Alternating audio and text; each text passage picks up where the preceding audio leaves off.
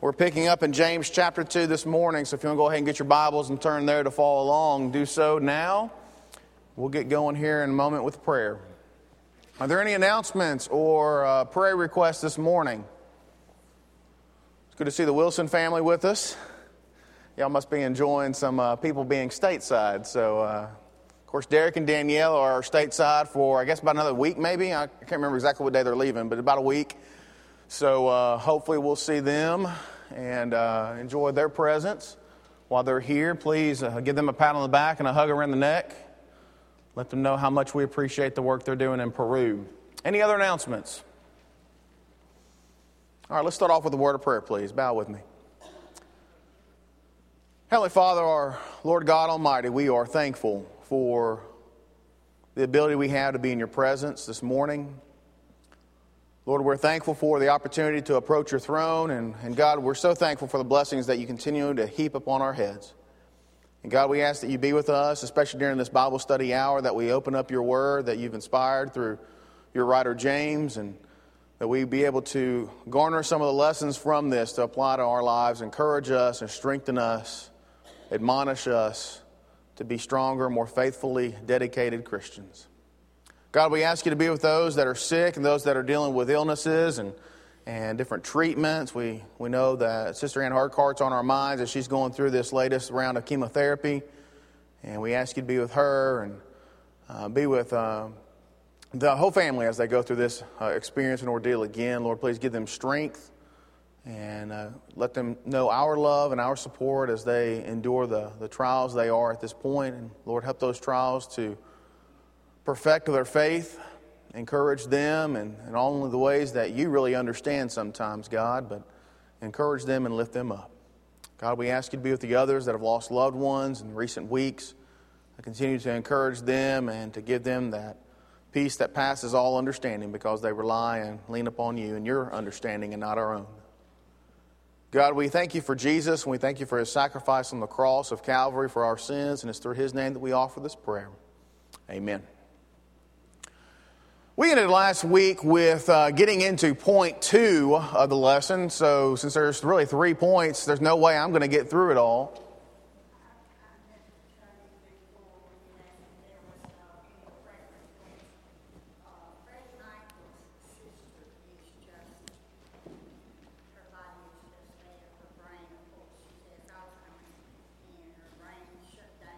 Okay. You says Freddie Michael's sister? Freddie Johnston's sister, yes. Miss Dean, right? Yeah. And I was talking with Freddie about that before, and I should have announced that and encouraged that. Freddie Johnston, Renford, Freddie, and Miss Shirley, their sister, Miss Dean, is not doing well. She's really on the verge of death this week. So please keep that family in your prayers as you think about them this week. I'm not sure exactly what the latest was this morning, but Freddie said she is not doing well, and he hadn't heard anything this morning yet. So keep that family in your prayers. Thank you for reminding me. We talked about last week, we began the second point, which would be demonic faith. If you look in James chapter 2 there in the verses that we are discussing in this particular section, verses 14 through 26, James really utilizes some of the discussion here to kind of point out the different types of faith, as well as the impact upon faith that actions have, or works, is a lot of the word that's usually used in the passages that are interpreted in our English Bible. Faith and works, that combination there. And so James really kind of points out things. Last week we talked about the first one that James confronts and deals with would be dead faith. Faith without works is dead. As you see multiple times it's said there. But verse 17, of course, as you look through 14 through 17, verse 17 concludes and says, even so faith, if it has no works, is dead, being by itself. Dead faith is nothing more than an intellectual experience we talked about last week. It's where you've got the knowledge, you may have the study, know-how of understanding or thinking about God or knowing possibly what you should do, but you're not taking any action. So faith without works is dead. In fact, if you have no works, if you are not doing anything for God, then literally what James says is your faith really has no use at all. It's useless. And so really, in fact, you'd be better off not even having faith at all if it's not being put to work. Secondly, what we want to get into and what we started last week is the idea of demonic faith. And James uses an example in James chapter 4, verses 18 through 19, kind of looking at the idea and the failure, really, of demonic faith. And in fact, we got to this first point of demonic faith last week, the fact that demons' faith, the idea that demons believe, that faith, that experience of demons show us that belief is not enough. It is not enough. You think back, most of us are shocked to think about the fact that demons believe in God. That they have some type of a faith, really, in God. Now, how can that be? Well, first of all, demons know exactly who God is. You look through the scriptures, there are multiple scriptures showing kind of the idea that they believe in God. In fact, if you look with me over in, let's look real quickly, Mark chapter 3. I want to flip over and show a couple, point out a few things to you that maybe you hadn't caught before, but it kind of really impacts our study here. There in about verse 11 and 12, it says, when the unclean spirits saw him, some of your versions may say evil spirits, some render this as being demons, that kind of same spiritual individual character that we see. Whenever the unclean spirits saw him, and by the way, if you look at who him is, that's going to be Jesus. Looking back there at the context of the passage, they would fall down before him and shout, "You are the Son of God." And he earnestly warned them not to tell who he was. There was a belief on the spirits, the evil spirits, the demons, that they believed and they recognized the deity and the authority of Jesus Christ. There was a recognition there of who Christ was, where he came from, what he could do. Other passages you see, and such as Mark chapter 5. Flip the page, you see Mark chapter 5, or I guess flip the chapter. Mine's 2 pages. Mark chapter 5, the demonic there in the Gerasene, we know the story there of Jesus casting out the demon there. In chapter 5, you see that through it's probably verse 1 through 20 or so, but the story there, the demonic.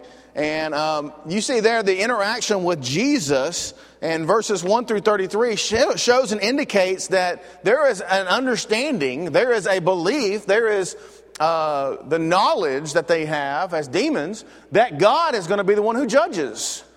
God has that authority, that Christ has the authority as deity to be able to judge them. Why? Well, you see the reaction to what Jesus said. Verse 9, Jesus addresses and says, who are you? What's your name? And he says to him, my name's Legion, for we are many. That gets into a whole other discussion there of how you can have a singular and a plurality there of demons, but we don't want to get into that mess this morning. The fact is there, the demon's name was Legion. There was many. Many became one. I don't understand it myself necessarily. But you see there that he earnestly implored him not to send him out of the country. There's a large herd of swine feeding nearby on the mountain. The demons implored him, saying, send us into the swine so we may enter them. And Jesus gave them permission. And coming out, the unclean spirits entered the swine, and the herd rushed down the steep bank into the sea, and about 2,000 of them, and they were drowned in the sea. You see the reaction, obviously, is what occurred there, but the interaction between Jesus and the demons there, between Jesus and Legion, I think it's very telling with respect to what they acknowledge, what they know, what they feel, what they think about who God is and who Jesus is. The demons had an understanding there that Jesus was indeed the Son of God, and he had the ability to judge them and reckon that judgment toward them. He could met it out. Whatever he said, he would do. They did not want to be cast out of the country. Now, why? We can speculate all day long as to why they didn't want to get out of the country. I find it interesting. They didn't want to go out of the country, but then Jesus put them in swine and they killed themselves. So what happens to evil spirits there? We don't know that answer either, by the way. We could probably guess and speculate and talk about. We don't really know the answer to that. But obviously, they wanted to do something. They asked Jesus for permission here. Why would they ask Jesus for permission? They understood that his judgment, his authority allowed him to make that call. Now you think else, what else do demons know? Demons also acknowledge and understand, they express a belief in the existence of a place of punishment. Look at Luke chapter 8 real quick. Luke chapter 8. Verse, I think it's 31, yeah. Again, this is Luke's account of the Gerasene demonic legion. Verse 30, of course, is what's your name? He said, Legion, for many demons had entered him. Verse 31, they were imploring him not to command them to go away into the abyss. Now, this kind of gives a little bit of clarity as to potentially what the other verse meant about not sending them out of this country. And in fact, that could be out of this realm, if you want to get into this whole speculative kind of the descriptions of eternity, earthly existence. Here, the word is the abyss. And the abyss is commonly referred to as the place of torment or judgment. And it is used synonymously with the place where demons would be held captive in judgment. The demons believed that Jesus had the power, had the authority, had the ability to judge them, had the ability to send them out away from these things. They had this belief. But what James tells us in James chapter 2, there in verse 19, that because demons believe, that's still not enough for them. That's not enough to save them. Their belief here, they shouted out to Christ, identifying him as Christ. They identified him as being the Son of God, was not enough.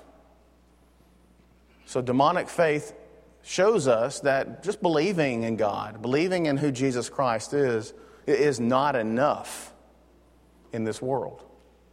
Secondly, the second point that I think is good for us to see and hear and understand from demonic faith is the fact that demons show us that trembling is not enough. Now, what's the big deal with trembling? Well, if you think about the connection between belief or faith and then the reaction that sometimes you have, it could really be argued is that the idea of belief is that the gaining of knowledge, the acceptance of a fact or knowledge into your life. And so when you believe something, obviously you render it to be true. And so, a lot of us would probably equate that to, children when they really have a belief that a parent is going to discipline them. They understand that, right? They have that knowledge in their life that if they do certain thing, they're going to have a certain consequence. And that's what we try to instill in our children as they grow up and as they do it. So that understanding is one point. Their reactions is something totally different.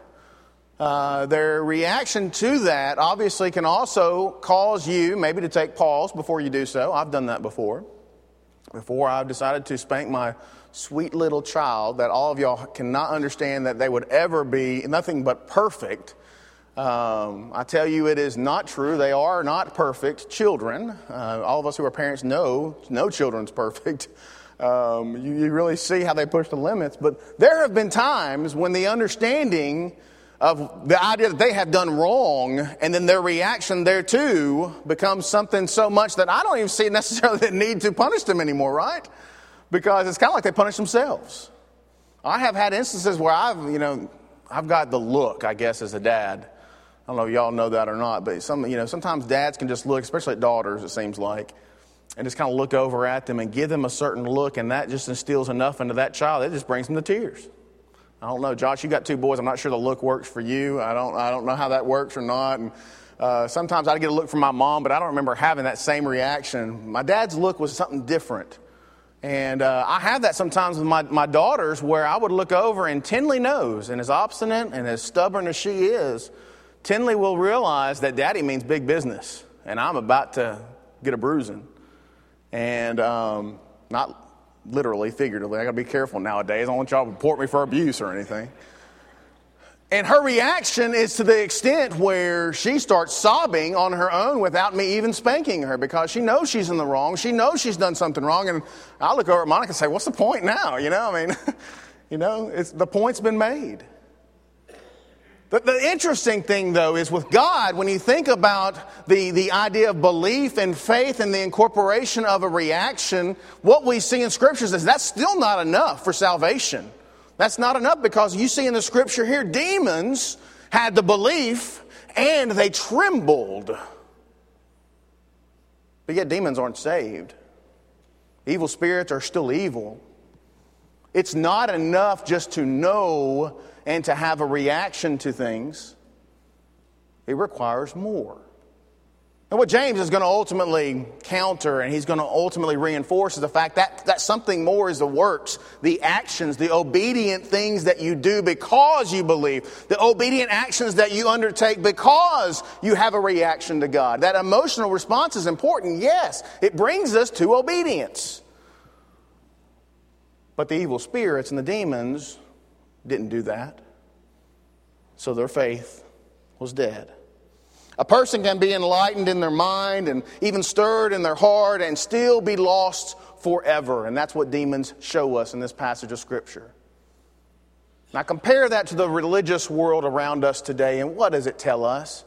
It tells us there's a lot of people with demonic faith around us. There is a lot of people. There's even some people probably that would say they're members of the Lord's church that have a demonic faith. Why? Because they believe. They have faith. In fact, they're in the pews on Sundays, sometimes Sunday mornings and nights, and sometimes even on Wednesdays. They're even a part sometimes of Bible studies. They even have an emotional reaction, right? I mean, they have that emotional reaction, but yet they don't do anything with their faith. What James would say, hey, you believe in God, hey, well done, good job. Pat yourself on the back. It's a good thing. Yes, we all need to believe in God. But guess what? The demons believe. And they tremble. It's not enough. And what James encourages us is we've got to go beyond demonic faith. We don't want to be grouped with the demons. I don't know about you, but I don't want to show up on that day of judgment before God and God to say, hey, yeah, you did good. You believed in me. That's good. That's not enough. That's the example we see, right? You know, you saw me hungry. You didn't give me anything to drink. You saw me naked. You didn't give me clothing. You know, when did I see you, Lord? When did I experience this? And God says, you know, when you did it to the least of these, you did it to me. What God is telling us, what Jesus was telling us in that direct sermon there, is the idea that we have got to do something more than merely believe and have a reaction. We may have an emotional stirring. We may have sympathy. We may have sadness. We've got to do more because we believe and because we have an emotional reaction to those things around us. Saving faith is what James wants us to have. Saving faith is what God wants us to understand and undertake and experience. But saving faith involves something more, something that can be seen and recognized. It requires literally a changed life. You look in verse 18, and that's what you're going to see here as we talk about demonic faith here. What Jesus says, or what James says in James chapter 2 there in verse 18, it says, someone may well say, you have faith, and I have works. Show me your faith without the works, and I'll show you my faith, what? By my works. What James says is the saving faith, the faith that really he's talking about here in this whole passage of Scripture, is a faith that has works along with it. It doesn't travel solo. It's not alone. Faith alone does not save. In fact, faith alone is dead. Now, what James encourages us here, we want to avoid dead faith. We want to avoid demonic faith. And what James wants us to have, what he wants the Christians there to have, would be dynamic faith. He wants a faith that's in action. He wants to have this third type of faith that he encourages them to look at. Now, a lot of the teaching here is really teaching in the negative. He's describing the dead faith. He's describing the demonic faith. He's describing all these things that faith should not be. In a hope and in an effort to try and encourage them to understand what faith should be. And the faith that should be in our lives, the faith that should be a part of Christians' lives, is dynamic faith. Now I'm going to pause here for just a second before we get into this passage. I want you to remember the context of this passage here. James is not talking, by the way, to those who are lost. Those who are sinners, who have never experienced the saving grace of God. Okay, we need to understand the context of this passage here. So many times we get caught up in James chapter 2, and I mentioned this, I believe, last week when I talked about James 2. So many times we get caught up here talking about, well, this is the faith that is saving as in the initial point of salvation, when we meet the blood of Christ. So that's not what James is really confronting if you really look at the context of the passage. It can be discussed and I believe implemented and incorporated in that kind of discussion, because I believe you've got to be obedient to the commandments of God in order to meet that saving blood of Christ. Look at Romans chapter 6. There's a process there in order to you be buried with Christ. But we got to understand the context here. Who's James talking to? It goes back to our initial lesson in this series. James is talking to those who have already been saved, who are Christians, who have touched the blood of Christ. And now he's talking about the faith that they have.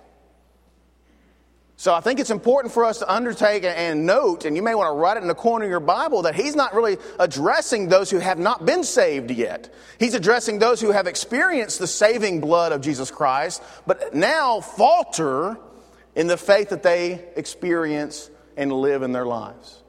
Does that make sense? It's different.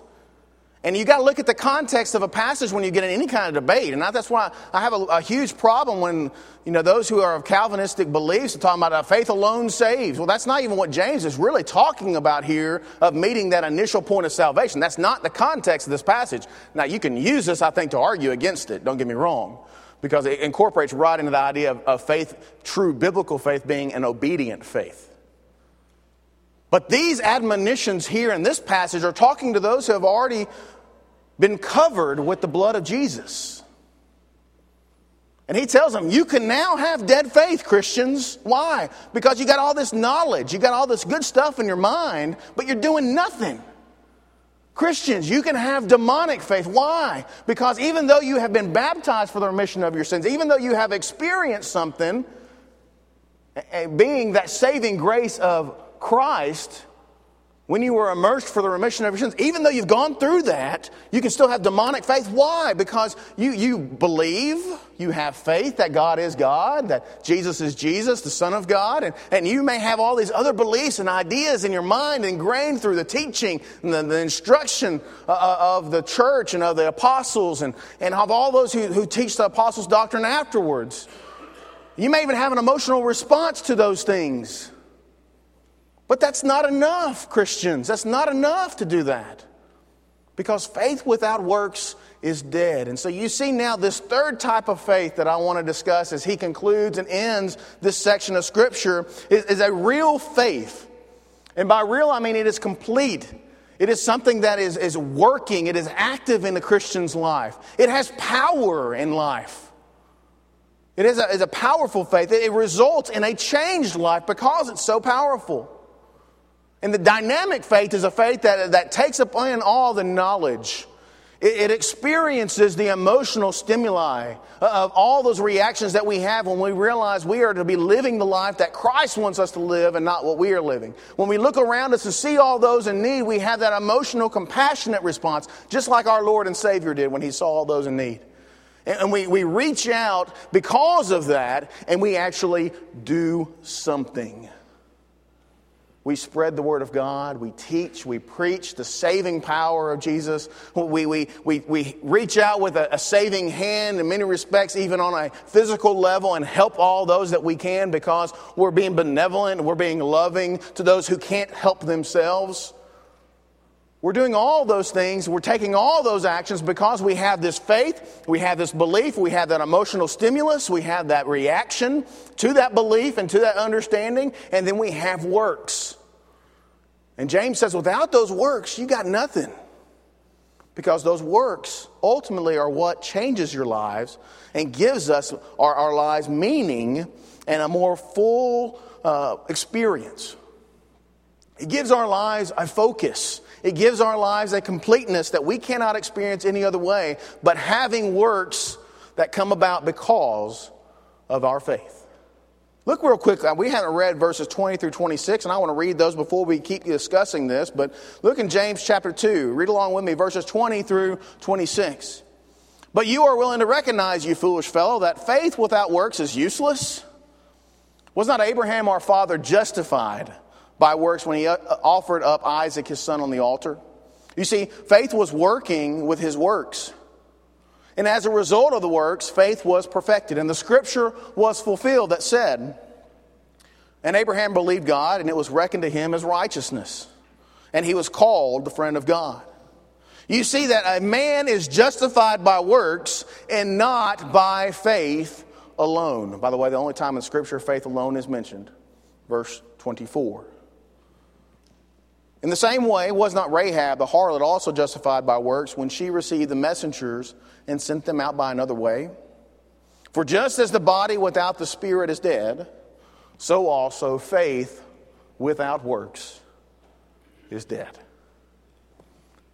I'm not sure how it could be much clearer for us as Christians. Now, I guess you can just rip up the book of James and just throw it in the garbage can and say, we don't need it. And literally, physically, I guess really more figuratively, that's what some religions do, to be honest with you. Because this whole passage of Scripture is not followed, it is not taught, it is not even recognized among those who teach doctrines that espouse Calvinism. If you really get into the nitty-gritty, a lot of our denominations, almost every one of them, to be honest with you, go back to almost the 5 points of Calvinism in what they teach and preach. One of those things in the points of Calvinism is what we call once saved, always saved. Y'all ever heard that doctrine? It's a lot. It's out there a lot. And in fact, if you get to the discussions and religious conversation with leaders of denominations, you're ultimately going to have to get them in that corner, and they're going to have a hard time saying they don't believe that, because that's really some of the paramount beliefs of their faith. It's in their creed books. It is taught in some way, some form, even from pulpits and in classrooms. And the idea and concept there is that, hey, it doesn't matter what you do once you're saved, because you're always going to be a part of the elect. So it doesn't matter. It's not going to impact you. And in fact, then what they teach whenever people say, well, what? That doesn't make any sense. Well, what about those who do these terrible things? Well, then they go back and they kind of amend it, don't they, Verl? And they say, well, hey, that means you really weren't saved to begin with.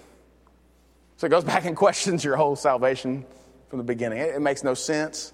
I think it'd be good for us to study maybe Calvinism in its detail to let you see exactly where the faults and fallacies of that doctrine is. But that's one of the big ones right here.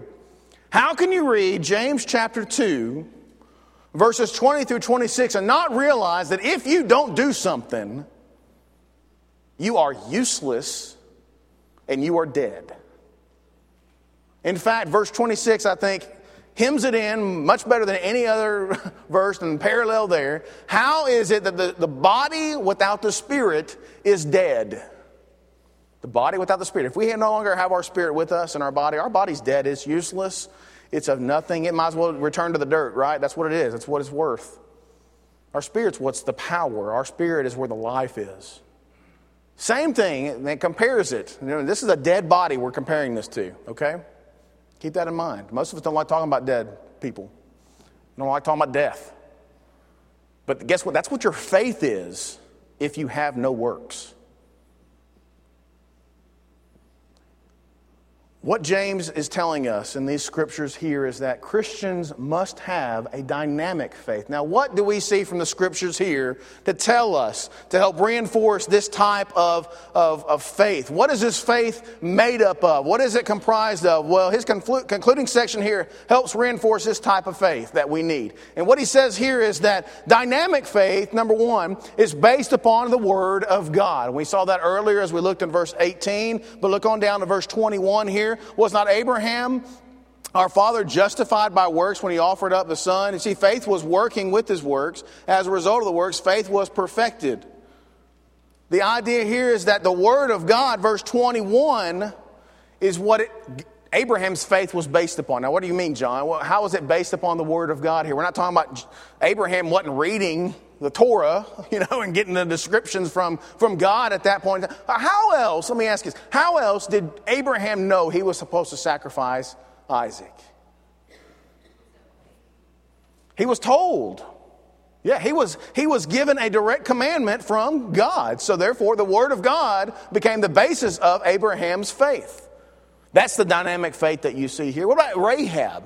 Rahab is another example that's used here in the scriptures here. How did Rahab know what she was supposed to be able to do?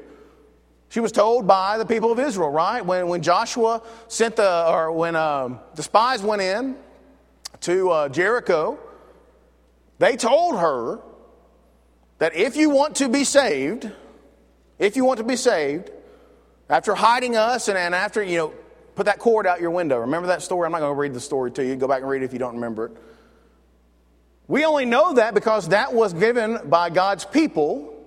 So therefore, translated that would be the word of God, because God adopted that as being the commandment to Rahab. He honored that ultimately after she obediently did those things, those commandments. So her faith was founded upon the word of God. Now, how is our faith founded upon? How do we create faith in life? Is it just something that just happens? Do you wake up one morning and say, I have faith in God? No, it's not. It makes no sense to do that, does it? Because you have no knowledge, you have no understanding, you have no respect. You don't have any basis or foundation for faith at that point. Our faith is founded upon what? The Word of God. Just like these two examples we see in Scripture and every other example you see about those who have faith. Look at Hebrews 11, by the way. Some good examples there of those that had faith. Look, every time, what is it founded upon? Noah, his faith, what is it founded upon? The Word of God. God told him, Noah, build an ark. He built it. Every time faith is seen in Scriptures, it is preceded by the Word of God. Romans 10:17, the verse that we like to show, and thankfully the little kids are learning it as they're up here talking about faith comes by hearing, faith comes by hearing, faith comes by hearing, hearing the Word of God. That's what it is. Don't forget Romans 10:17 in your lives, Christians. James is telling us here there is a foundation of true faith. If you want dynamic faith, James says, hey, remember Abraham. Remember where he got his source of faith. It's from God. Christians, don't forget that if you're going to have true, living, dynamic, powerful faith in your life, it comes from the Word of God. Without the Word of God, you've got no faith. Now, how does this impact our lives? Well, hopefully, it will mean as Christians, we look to the Word of God for its authority.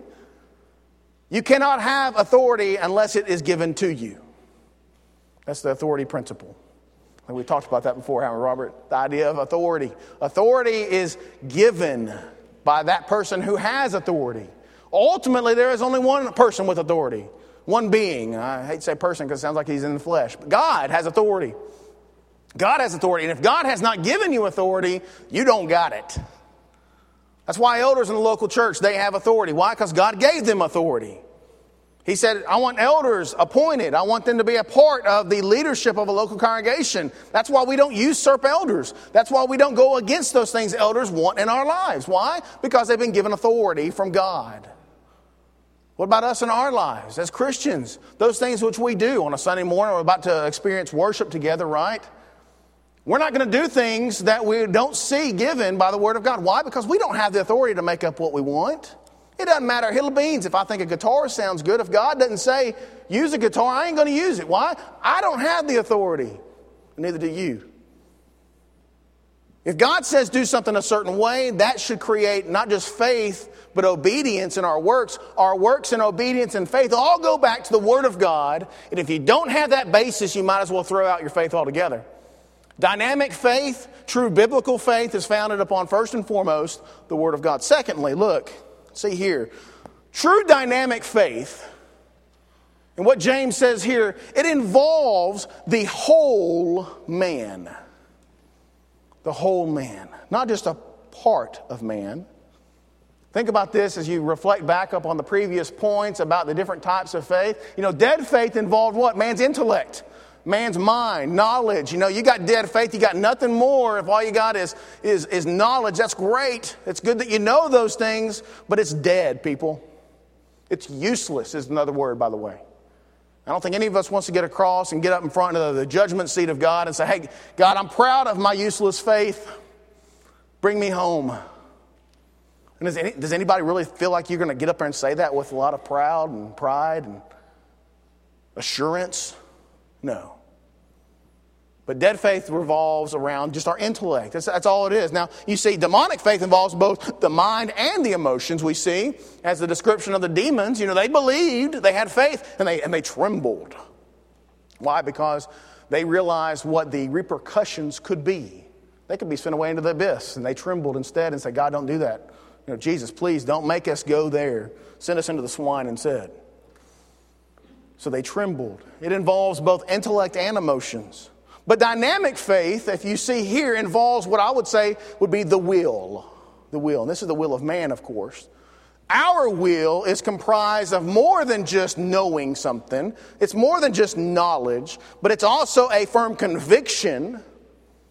And it's also a firm conviction that ultimately leads to an impact into our lives.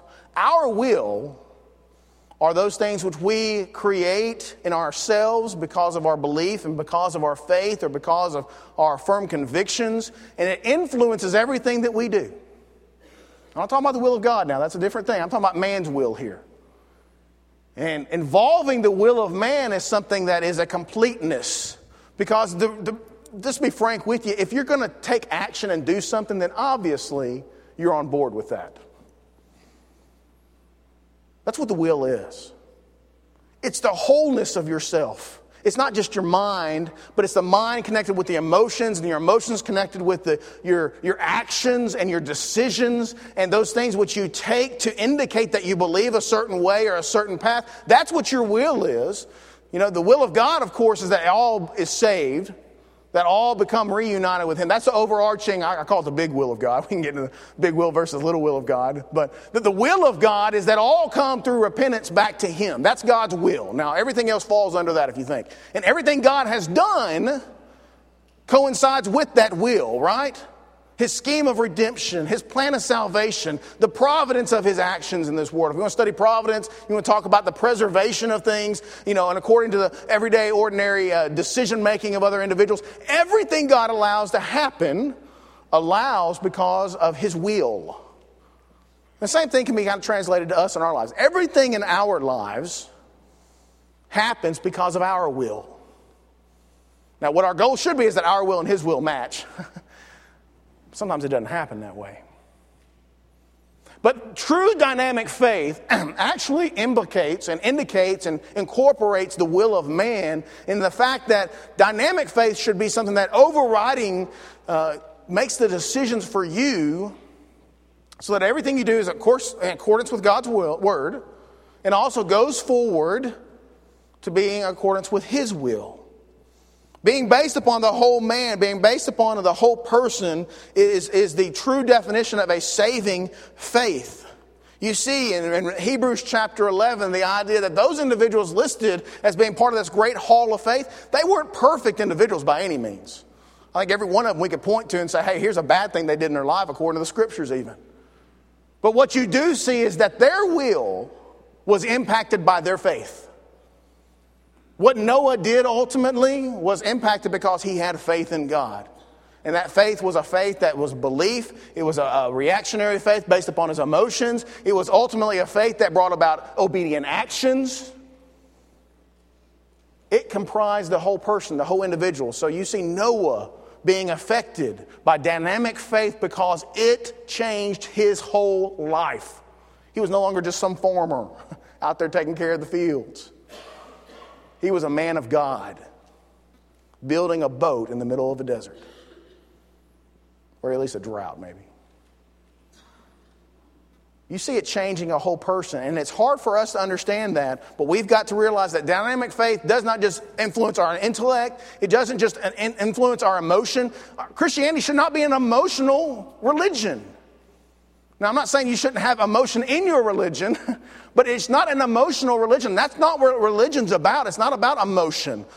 Religion and true biblical faith, which is really what religion should be, being faithful to God is about us having our whole person affected. And if your whole person is affected, that means not just your mind, not just your emotions, but also your actions and your decisions. Your will be led to be conformed to His will. Thirdly, real quickly, and we're going to get done, I promise.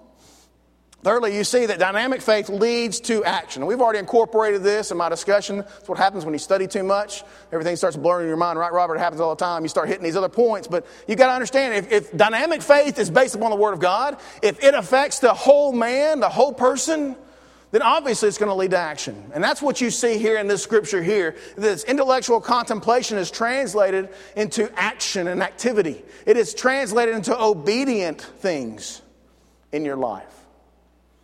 That's how we know it's dynamic, because it affects things. It changes us. It leads obedience on the part of the will, and these obedient works become the fruit of the faith and become obedient works of the individual. You know, it's hard for us to always grasp the idea that we've got to get up and do something. So many of us, I think, are comfortable where we are. But we got to understand that these works and these actions that come into our lives bring about certain things for Christians. If we want to have a dynamic faith, we've got to have a faith that brings about and produces action in our life. Well, James reminds us of a couple of things that this actually impacts and influences in our lives. First of all, dynamic faith that leads to action actually brings about works that justify. You see chapter 2, verses 21, where Abraham, wasn't he justified by works, it says? And then all the way down in verse 24, you see also here, a man is justified by works and not by faith alone. Now, what is justification? What is that to us? What does that word mean? It's salvation. You know, when someone is justified, I'll try to use a real life example. When you got a building and you're building a house, or you're building some kind of a building or some structure or whatnot, and you want to try and make sure that structure is correctly built. It's sound. It's done the way it's supposed to be. You want to make sure that those walls are put together the right way. And if ever there's a place where it doesn't meet up right, that work must be corrected. Why? Because if you don't line things up correctly, you have a risk of failure of the whole building itself. You have a risk of maybe just a failure of that one wall. You know, that failure could lead to death of individuals, death of people, destruction of property. All those things are the consequence of not making sure that wall is correctly built. And so you fix it. You make sure it's framed in properly. You make sure it's justified with the building. See what I mean? What about our lives? Our lives weren't justified with God. In fact, we were unjustified. We were lost. And the Christians that James spoke to here in James chapter 2, before they were able to experience the saving blood of Jesus Christ, their lives were not lined up with God. Why? Because sin had gotten into their lives. Sin had caused it to be crooked. You know, their lives were not the way it should have been built. They, in essence, had taken over the building process instead of letting God do so. And so what God does is by the blood of Christ, He allows that to cover ourselves. And as the blood of Christ covers us, covers our sin, washes it away, makes us perfect in His eyes, it also does this. It justifies us and makes us the way we should have been. Now, whenever this word here, justified, is used, it's not a lightly term. It's not a lightly used term. It's not something that we need to take very, half-heartedly. In fact, we are justified by the blood of Jesus Christ. Here, this passage, is said that Abraham was justified by his works. And ultimately, down there in verse 24, it says, we're men. We're man. By the way, this is an all-inclusive pronoun here, man. This is not a noun here just meaning just the male species. The idea that we all experience justification by works. Now again, remember contextually, I'm not saying we're saved by works alone. I'm not saying we earn our ways into salvation, because to be honest with you, contextually here, these individuals had already experienced the blood of Jesus Christ in their lives, okay? So get that kind of in the backseat of your mind. Don't start arguing with me in your mind. Say, wait a second here, we're not justified by works. You're right, we're not. We can't earn our way into salvation. We can't earn our way into heaven. We cannot do anything that warrants that forgiveness, okay? We can't. Throw it out of your mind. But what he says here to those who are Christians, he says, you are justified by works. And what that means is we live our lives, we continually do those things which God wants us to do. What means? What does that mean to our lives? What it means is we continue to be justified in our lives. We continue in the blood of Jesus Christ, much like 1 John chapter 1 talks about the idea that we are, continually cleansed of our sins.